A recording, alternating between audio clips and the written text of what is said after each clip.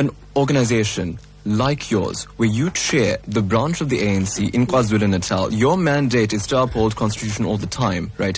What do you do? How do you view your work when the highest court in the land says that the leader of the ANC failed to uphold the constitution? How do you view that? No, we've taken that. We interpreted it correctly. We've taken to structures of the ANC, the whole judgment. And the structures of the ANC were clear in that. The only thing that materially that judgment called for was that the president should pay the money. We are all satisfied by the fact that the president agreed to pay. But you feel it's not shaping sentiment? It's not adding to sentiment? People haven't forgotten it. It's you can say people have not forgotten it, but we're dealing with the issue of the release of the minister. You can't ignore that prior to that meeting and that briefing, you had the likes of three of the biggest names in your party, Deputy President Cyril Ramaphosa, Secretary General Gwede Mantashe, and Treasurer General Zweli Mkhize expressing their dissatisfaction as to what happened with regard to that cabinet reshuffle. As a branch, how do you deal with that when you hear some of your top six saying they're not happy with what President did? What do you do as a branch? You engage internally with the region and the province and ask what happened. Right. And then we as the province, we provide answers. I was part of that extended NWC meeting. Right.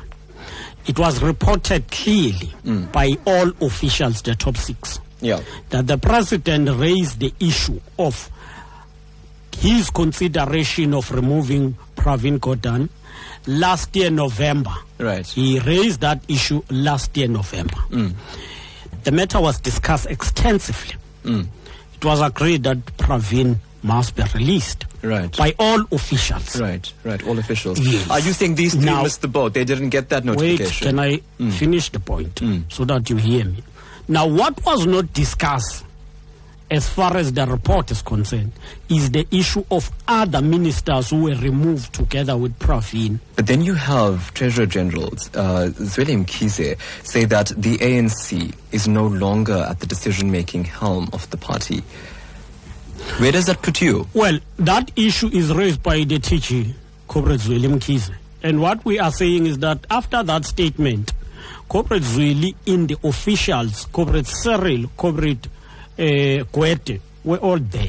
They said, no, we issued this statement, but on the issue of Comrade Pravin, we had been consulted. The consultation was not sufficient on these other positions. Right. For that matter, we all take full responsibility. Your thoughts on the fact that there was some sort of confusion with regard to the state memorial that was planned for Mr. Kathrada. Does that break your heart as an ANC cadre? It does, but I think it's clear now because it has always been portrayed as if it's President Zuma who said there should be no state memorial. It was Presidency who issued that statement. It was Presidency on the advice of the Deputy President Cyril Ramaphosa. Was it clear what the advice was? Yes, Comrade Cyril Ramaphosa briefed us in the extended NWC that after engaging with the family, he engaged with the Director General in the Presidency. They were of a view that their memorial service must be cancelled because of the engagement with the family and issues involved. It was him who was going to address that memorial service, Cyril Ramaphosa. And based on that, it was cancelled. The president only received a report on that matter.